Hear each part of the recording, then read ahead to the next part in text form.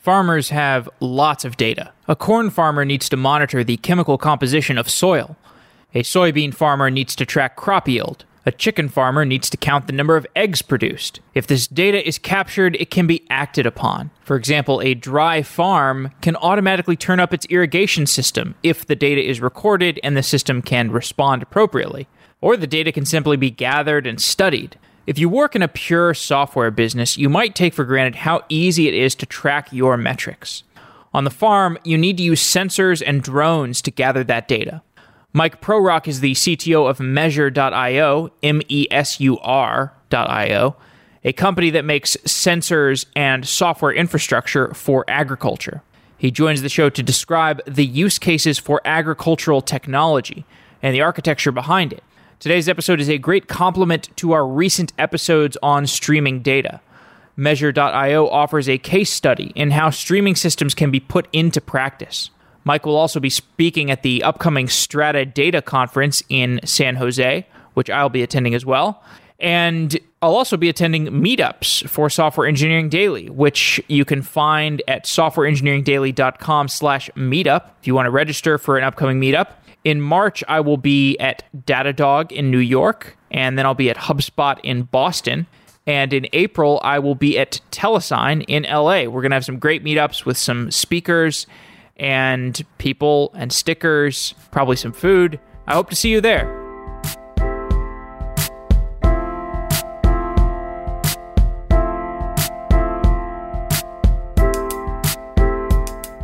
Mike Prorock is the CTO at Measure.io. Mike, welcome to Software Engineering Daily. Thanks so much, man. You live on a farm and you are a technologist. Tell me, what is at the intersection of farming and modern technology? Yeah, no, I think it's a very good question. I mean, I think this is something that's actually becoming more and more important, especially when you think globally, right? And a lot of this ultimately has to do with resource availability. And we haven't, you'll see things in the news or have to cut your irrigation down on your lawns and stuff like that. But we in the U.S. are pretty lucky from a water availability standpoint, right? So unless you live in an area where, it happened to used to have been desert, by and large in the U.S., you're fine.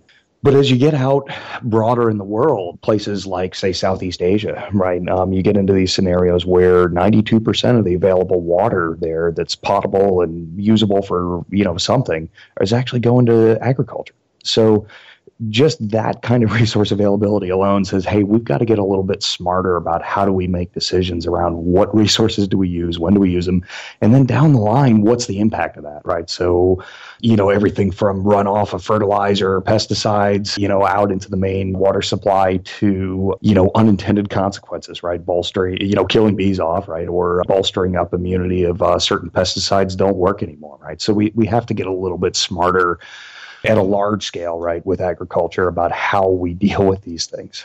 And really that's what technology is there for, right? Is to go through and help us make better decisions, right?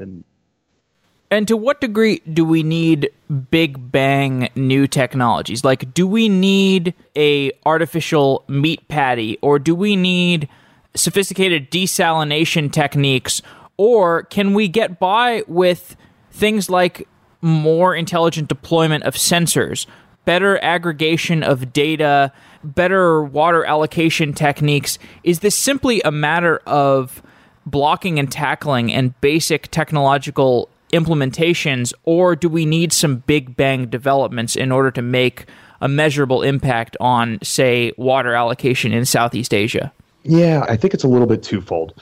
There is certain big bang stuff that we've got to address, and desalination or mobile water purification, right? That is actually a big bang thing that has to happen. And a good example of that would be like when a hurricane rolls through and things like that.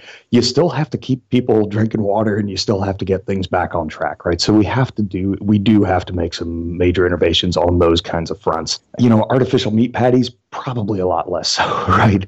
And it's not so much about getting better necessarily, though there's always room for improvement on kind of the analysis of the data and the collecting of the data, putting it all together in the right place. A lot of it has to do with the democracy of that data, right, and the accessibility to it. So, and part of this is especially when you're dealing with like technical audiences or like when we're talking to investors and stuff like that, when you say farm, right, that certain things come to mind, right? And for most people in the U.S., you think big cornfield in Iowa. Well, the reality is that's not what agriculture is. And in most cases, that it doesn't even resemble that, right? 80% of farms in America have an average growing size of 6 acres with an average revenue of less than 100K. Right. So that's a totally different picture than what most people think of when they think of farm. Right.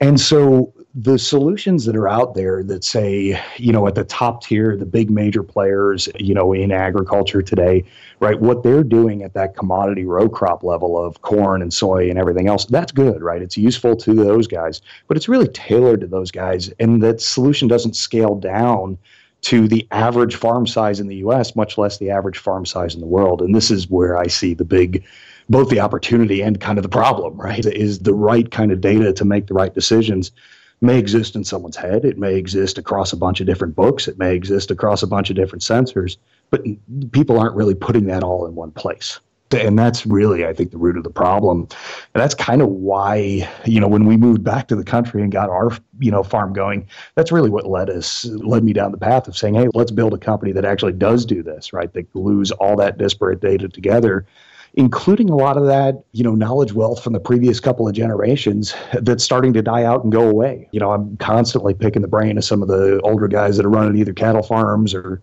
whatever else around the area by us, just to kind of get, hey, how do you know when to go plant something? Well, I do it based off of this, the first thing after, Easter, and if the weather's still holding, then I go do this. And it's like, well, there's probably some science behind that, right?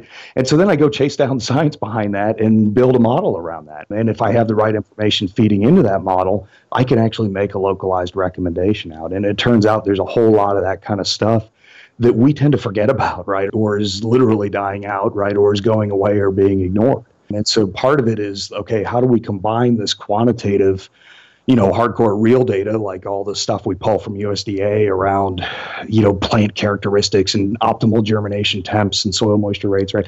How do you take that and translate that back into a way that a non-technical audience can get value out of it without ignoring and while going through and discovering kind of that qualitative and institutional knowledge, right, that people tend to forget about when they think about it from a pure technical standpoint. Let's break down what your company does and get to some of the use cases. So Measure.io, which you're the CTO of, you have a sensor that you've built, and people on farms can deploy the sensor throughout their soil, and the sensor will gather and aggregate information and shuttle that information back to a central repository where you can create machine learning models. You can basically assess your resource allocation. For example, how often are you watering your plants, or how often are you fertilizing your plants, and correlate that or compare it to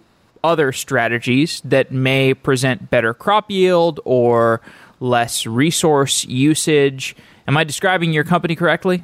Yeah, I think so. And also some other things like alternates, right, is a big thing for us. So if you think about just avoiding certain pests, sometimes it can be as simple as, hey, did you know if you did X, right? And I'll give you a good example of like one of our, like what we call our little kitchen garden, the stuff we grow just for us on our farm. We run marigolds around the outside. Well, the reason we do that is twofold, right? That goes through and attracts in all sorts of good pollinators for the rest of the stuff we're actually growing, but it also keeps the rabbits out.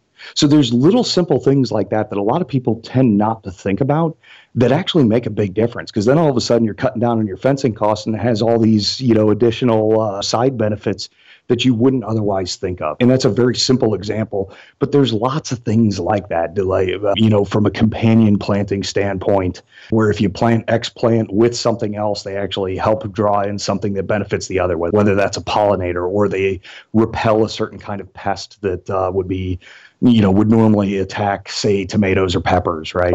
So there's lots of things like that come into play. Then the other things we're kind of doing, we actually had a really good foothold in golf, of all places, and it was kind of unexpected. But we had a bunch of agronomists kept saying, hey, have you talked to any golf course superintendents? Well, it turns out those guys are all agronomists, right? So they're highly interested in this kind of stuff. And they've got huge, water utilization needs, and therefore know that they're not having necessarily the most optimal impact back on the environment. And they actually care about that, right? And they're trying to do something about that. And so we make heavy amounts of recommendations around irrigation and irrigation scheduling there. And I think an important difference that we do is, though, yeah, of course, you could use our platform to automate, do the full kind of like farm automation kind of stuff, right? Or whatever you want to call it. You could do that, but then you take away a little bit of the respect for the end user there, right? Because if I'm talking to a guy who's had 30 years in the field and has, 2 or 3 plus college degrees on this stuff, he actually knows something. So I should respect that and give him the ability to do that better and take his input back in and factor that into our models. So if we make a recommendation around about X, I want to find out why he didn't follow that. Like, hey, I recommended you cut your watering down by 3 inches for these 3 days. And he goes through and says, well, I didn't do that. I actually kept it at 4, and here's why, right?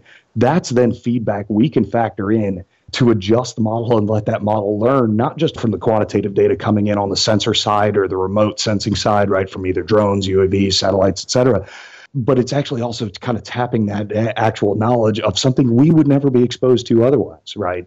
And we can learn from that user feedback as well. So it's really trying to kind of combine all these techniques around dynamic modeling and bringing, kind of the self-learn, that optimal self-learning system that everyone's always after, right? It's kind of combining all of those techniques and applying it to a very discrete field, which is how do you grow stuff, right? It's the classic you manage what you measure phraseology. And you think about what we have in software. I mean, many startups do not have good metrics instrumented throughout their servers and their key performance indicators, their churn rate, their infrastructure usage. So many startups are wasting a bunch of money on infrastructure that they don't. Oh, yeah, they have no idea what they're doing. They have no idea. Yeah. Yeah. And it's a really common, and honestly, though, I think, and this is amongst other things, right? But when you look at what makes a startup succeed, right, it's a couple of things. One, you got to have the right idea at the right time when the market's ready. But beyond that, you do have to be 100% dedicated, whether you do it from an OKR perspective or something else. But you have to be 100% in lockstep on the engineering side with the actual business goals and the end business goals. Because if you're not doing that, you're going to burn out, right? You're going to burn resources where you shouldn't, and it's entirely metrics driven. It has to be. So, and the same is true for farms. Yes. But unfortunately, it's pretty hard historically for these farms to draw convincing correlations between things that they're doing and outcomes. They got it. And I'll give you a simple case, and it's really funny. And a lot of this actually just has to do with how we as engineers approach problems versus what our users tend to be. Like, I think there's that classic comic that shows, what the user requested, what the, designer came up with, what the programmer actually built and all that stuff, right? And it comes together and you wind up with something that's useless. And this is actually a large part of the problem, I think, when dealing with agricultural software. There are some great companies out there that have tried to attack this and have done an okay job for the really big guys. But if you're a really big guy, you can hire someone to go run an SAP ERP and tune it to your farm, right? But most guys aren't that, right? And we have a couple of customers who are doing that. The vast majority do not have time to go plug in a spreadsheet. They're working, around the clock as much or more than we think we work.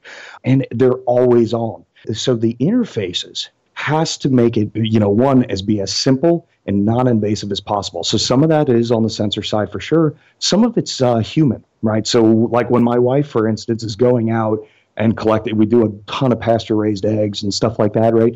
So when she's going out at the end of the day and logging, she had been just logging it in a book. Like, hey, it was today, here was the date. Here's, how many eggs I collected. Well, no, she's not writing down all the weather conditions for that day. She's not writing down any of the other notes that were going on that day. So that's useful information. You can see what your overall trend was, but you can't see why and what else was going on. And so that's one of the features where we actually just, cut on that's actually been really well responded to is just going through and looking at your logbook of, okay, whether it was eggs, whether it was, something else, what was going on in the weather historically while that was happening. both on a point basis from our sensors and then combining in other sources to fill in the gaps. And so that's turned out to be really insightful to say, oh yeah, we know there's an impact of light, but we're not thinking about humidity impacts, for instance, on egg production. And that stuff all actually comes into play. Let's talk about the engineering side of things. So we did some shows recently about edge computing, and this seems like a perfect example of edge computing in action.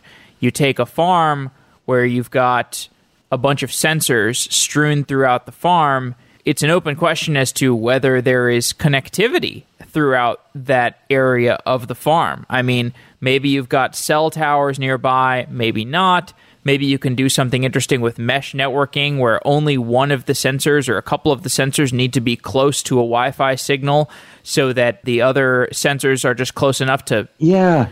And actually, to tap into that, I think this is one of those things where we as nerds, right, tend to try to overanalyze things all the time just by default. And so if I think about statements like premature optimization is the root of all evils, right, there's some real truth to that. And we tend to overcomplicate these things.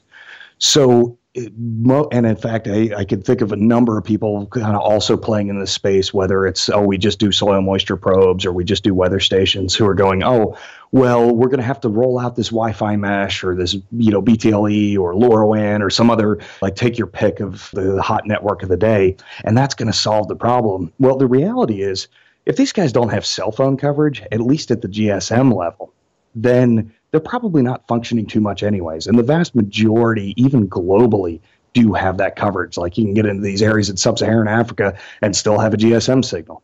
Now, that might mean that you have to think about different ways of sending your data back. It may mean that you're sending an alert back not through a mobile app, but through a text message. But you have to think about it in that kind of a way rather than saying, hey, let's go, because I don't know a single farmer who's going to be like, hey, let me go roll out a whole bunch of gateways and do a bunch of edge processing. You would lose them at the first minute. You said, oh, yeah, and now here's these 10 extra pieces of hardware. I know you only made $45,000 last year, but go roll out all these Wi-Fi networks. You would just get laughed out the door. Whereas if you say, look, kind of like we do, hey, you take this single device, you put it out there, and we'll let you know if it's working, or we'll let you know if there's a problem and it's not working. But you just go put it out there and walk away. So are you saying that these sensors that you use at Measure, they have SIM cards and they're just sending text messages to servers? Yeah, I mean, not exactly, but we are using eSIMs, and it's all cellular. And especially now that, Cat-M and, some of the new low-power LTE stuff is coming out, we're leveraging that.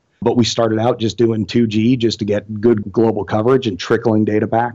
And so you have to think about it from like how little data can I get back in a reliable way and on what schedule do I need it, rather than thinking about, hey, let me guarantee that I've got 100% delivery, uptime in all cases and everything else.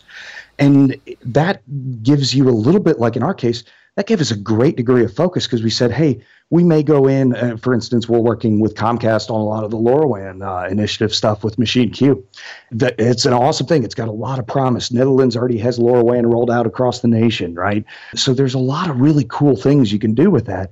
But that doesn't mean it's going to be everywhere right off the bat, right? So, 5-10 years from now, as you get things like over-the-air firmware updating and stuff like that on the LoRaWAN side, that might get kind of interesting. But for right now, you can do that stuff on cellular already, so take advantage of it. Fascinating. Okay, so we've solved the connectivity problem. We've got data that's just coming in on a regular basis from our sensors.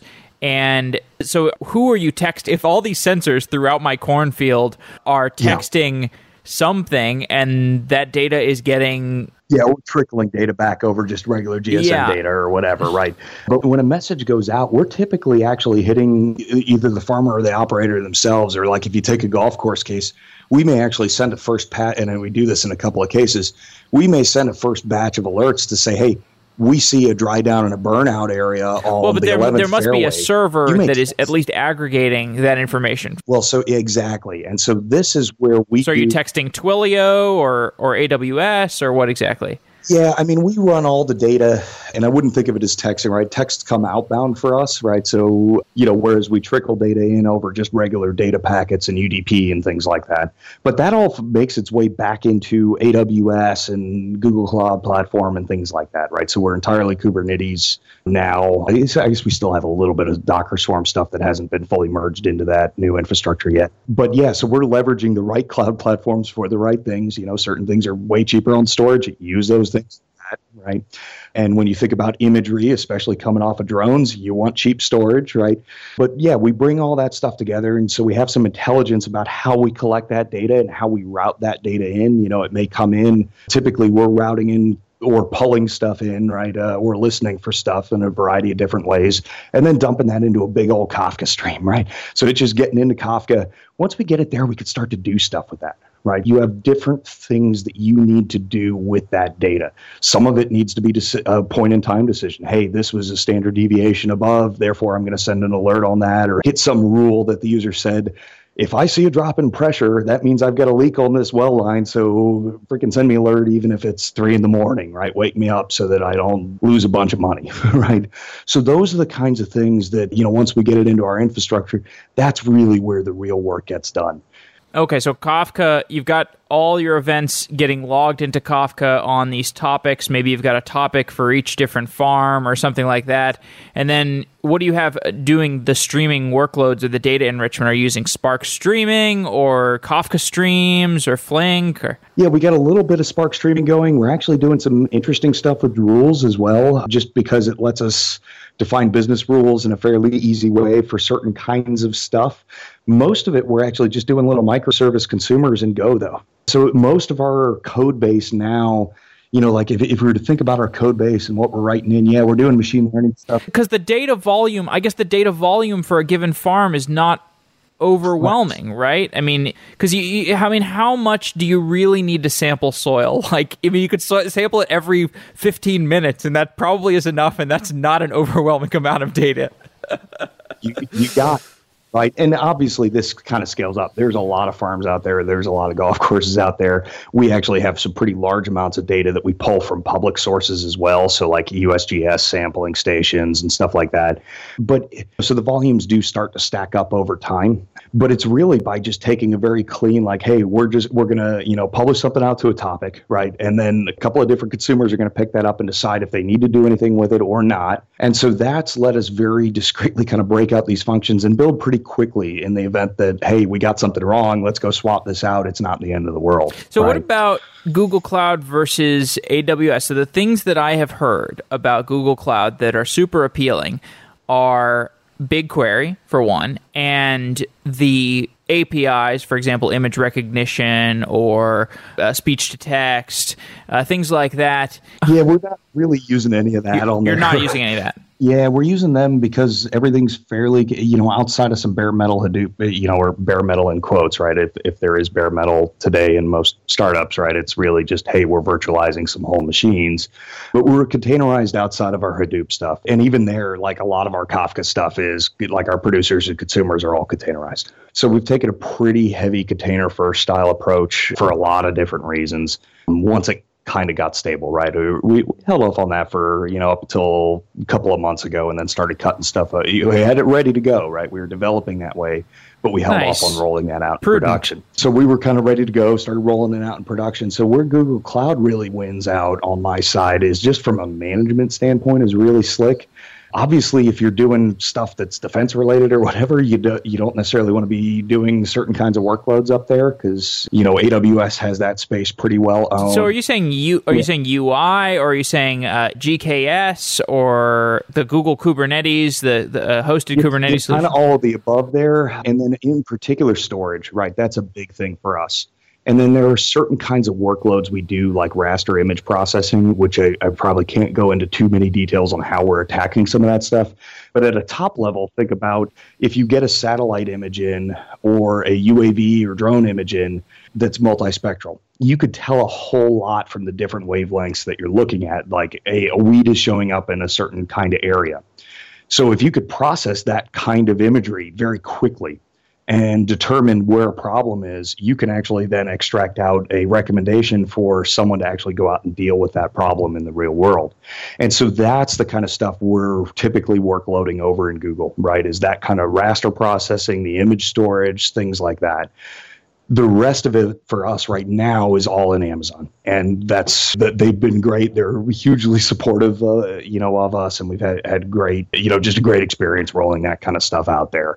But certain things like S3, from a storage perspective, they're good. They're very well acknowledged. We use S3 for exchanging files with some of the bigger guys, but really it's non-optimal compared to the way Google approaches storage, right, at a lower level. That's because of price or because of the UI or what exactly? Mostly pricing is the single biggest thing. I mean, if you think about like just a flyover of like 100 acres, you could easily be quickly looking at 11 gigs. And if you're doing that a couple times a week, that starts getting up there quick, right? And then when you think about that's your starting input, and then you generate a whole bunch of other assets out of that, like, hey, let me go generate out some kind of like, NDVI type output that looks at the actual vegetative indexes, across a given area, or maybe looks at subspectrum out of infrared, right?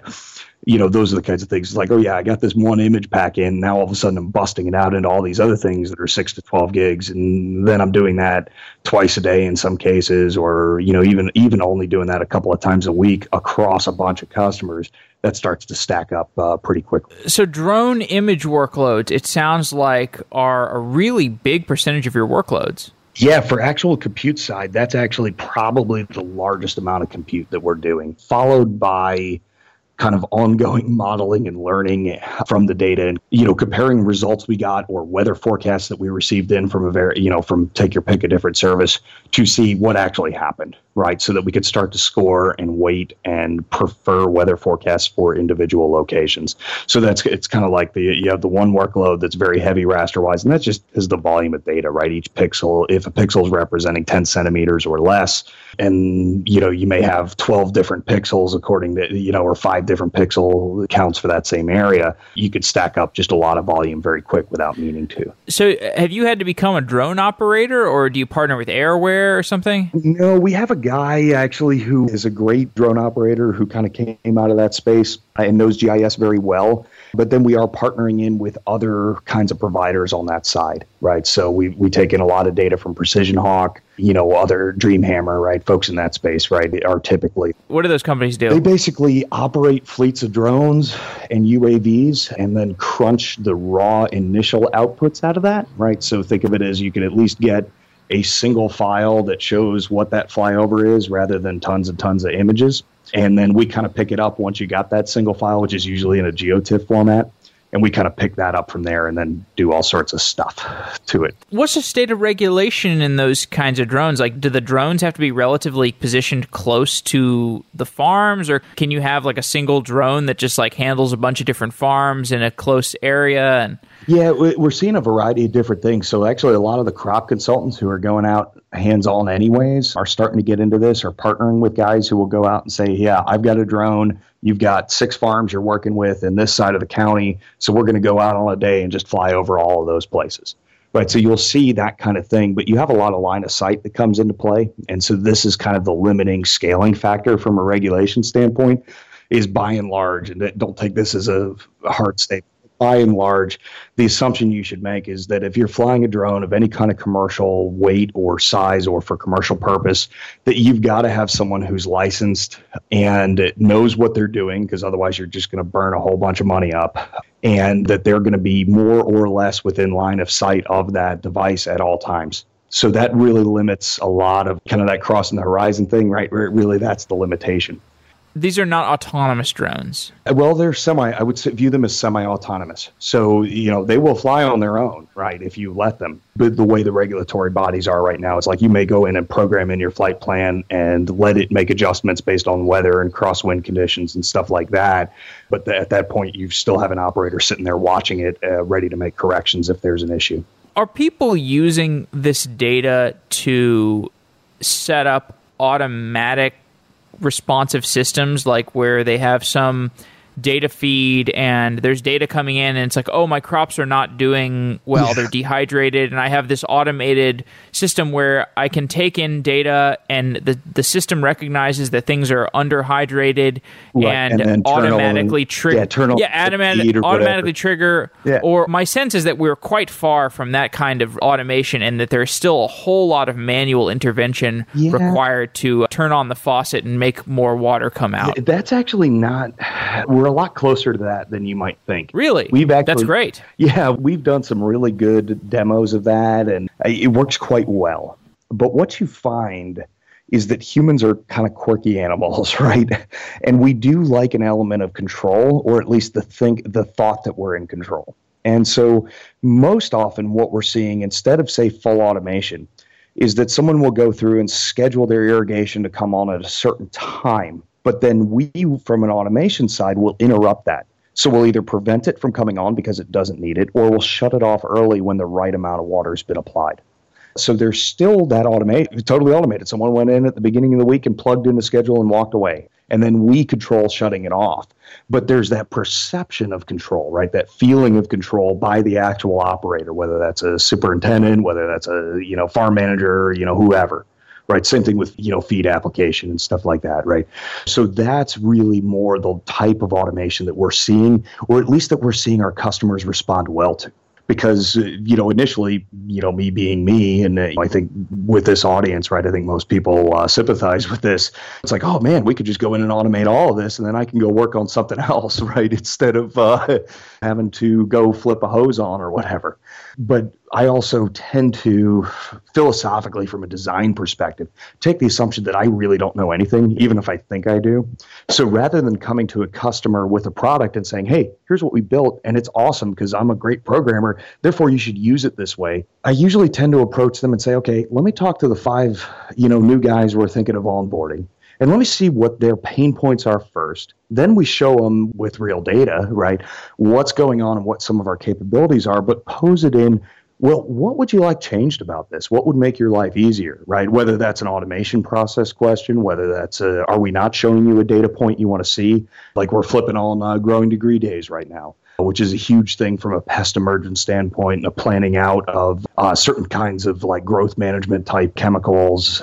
And that's something that we found out just by user querying. Like, okay, great, we've got some good users on board. We're making some money. Let's go back. Let's resurvey them. Let's feel out what our needs are from our top guys and from the guys that aren't real happy with us, and see what the pain points are, right? And see what's making their lives difficult, and then tailor around that. And so by taking that assumption that we don't actually have the final answer already, that's been hugely valuable to us from an adoption standpoint. And we've seen a lot less resistance coming into markets that aren't necessarily the most technical markets, right? When you got your, 65-year-old neighbor who is still running a tractor that was his dad's from 1935, and I'm using an actual real case here.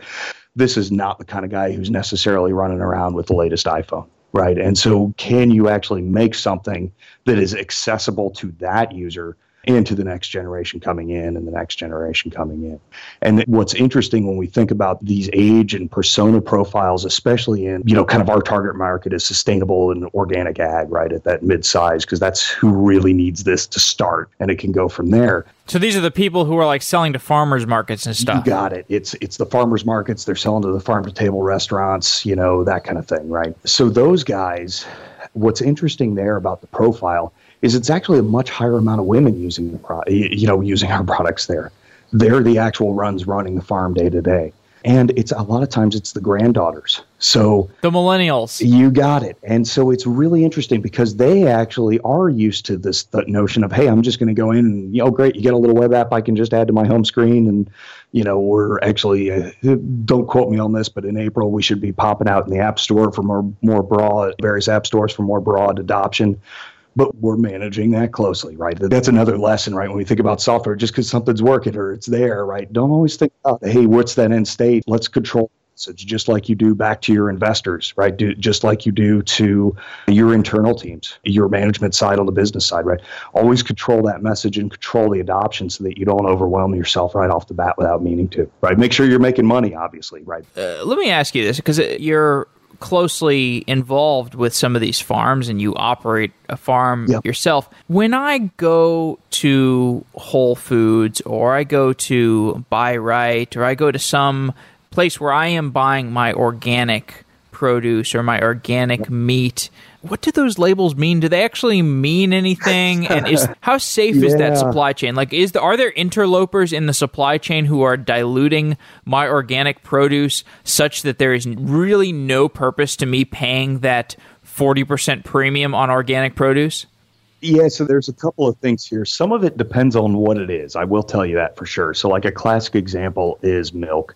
So if you're buying milk in the U.S. and you're not buying the store brand, you're wasting your money. It's that simple because it can only travel so far. It's all processed the same way. And yeah, you might have some better grade over it. Yeah, this was all grass-fed, and that genuinely does make a difference. But whether or not it's certified organic or not actually doesn't have quite the impact.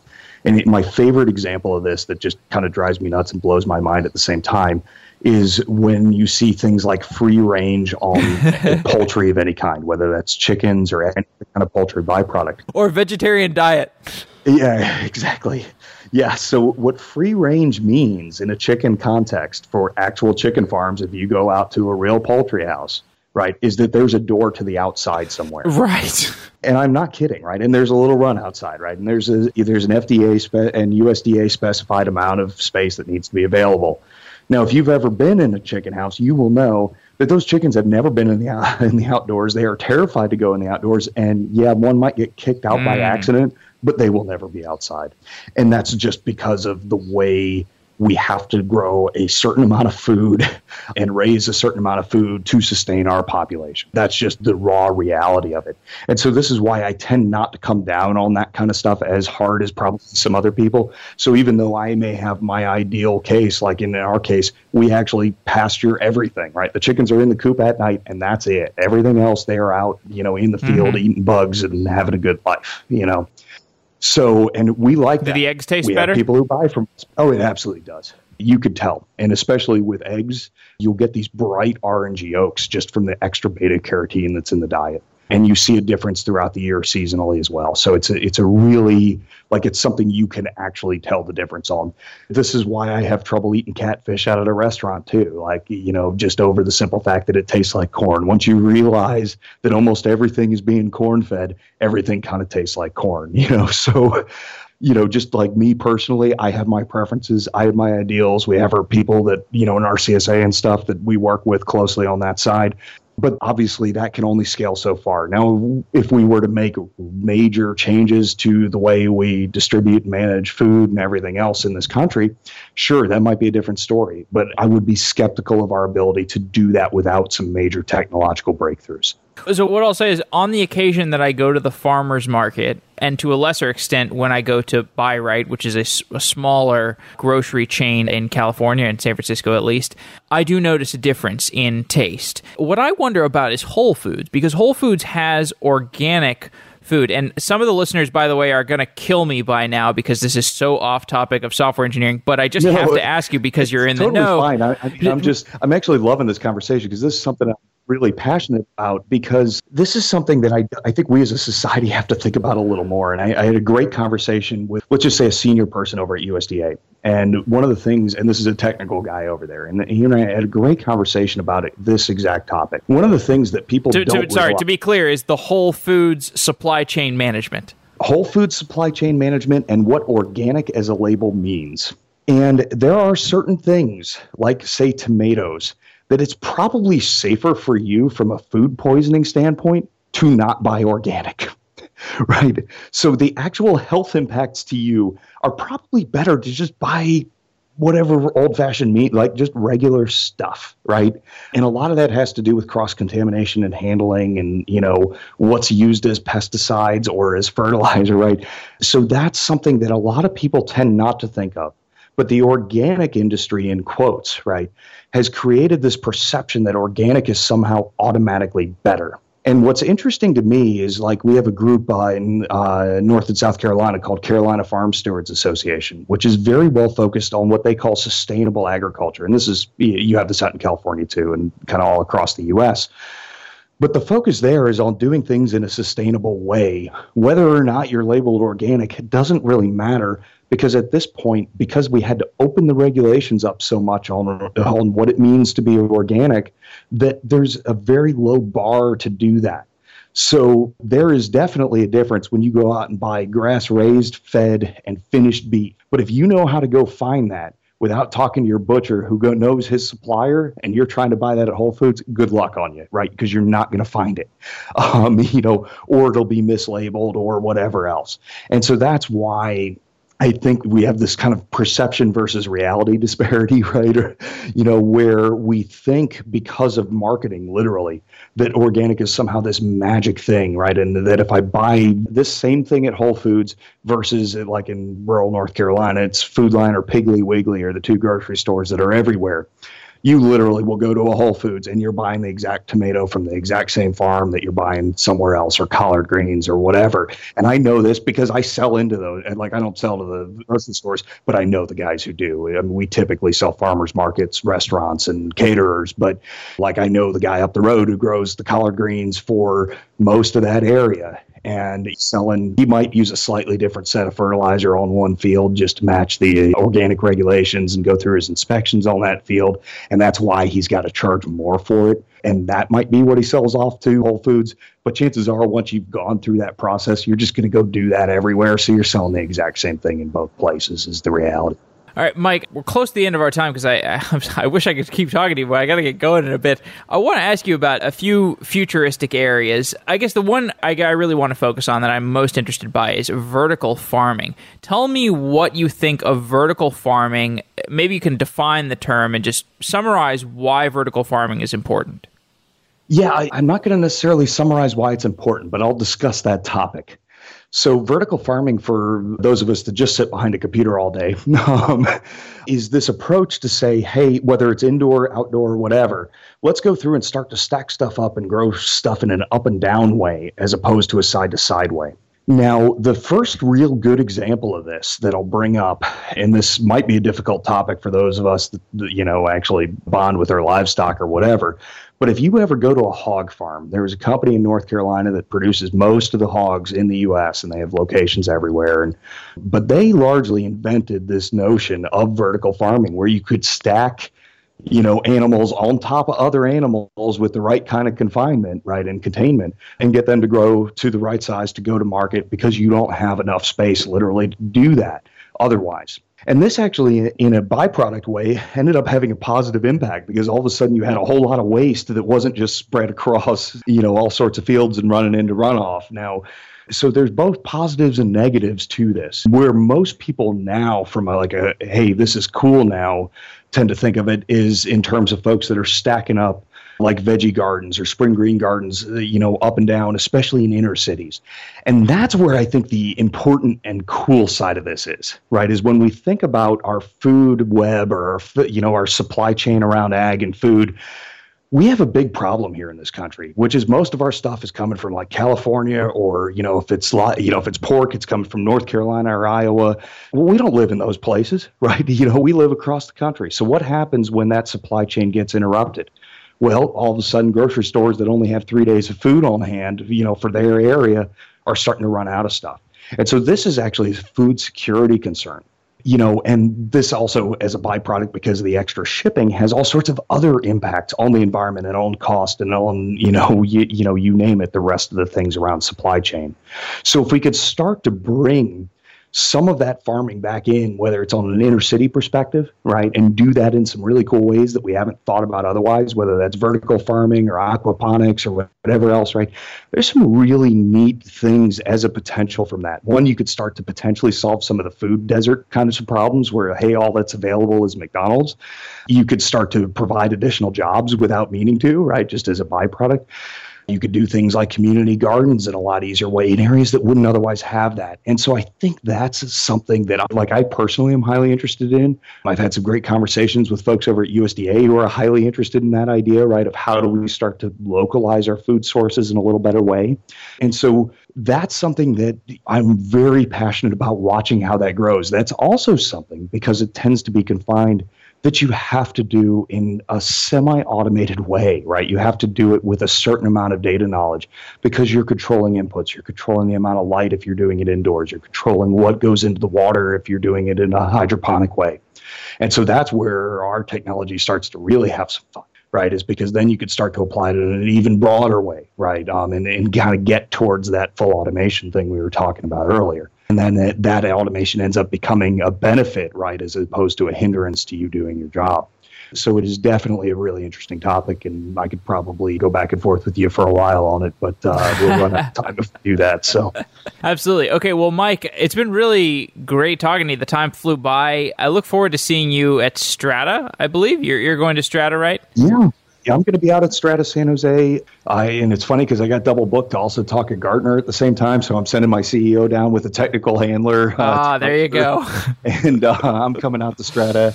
So it'll just be a replay. If you were at my Singapore, you can come out and ask different questions. But the Strata Singapore, it'll be a replay of that. And then, I'm trying to think if I have any other interesting ones. How are those? I've never been to a Gartner conference. Are those fun? No.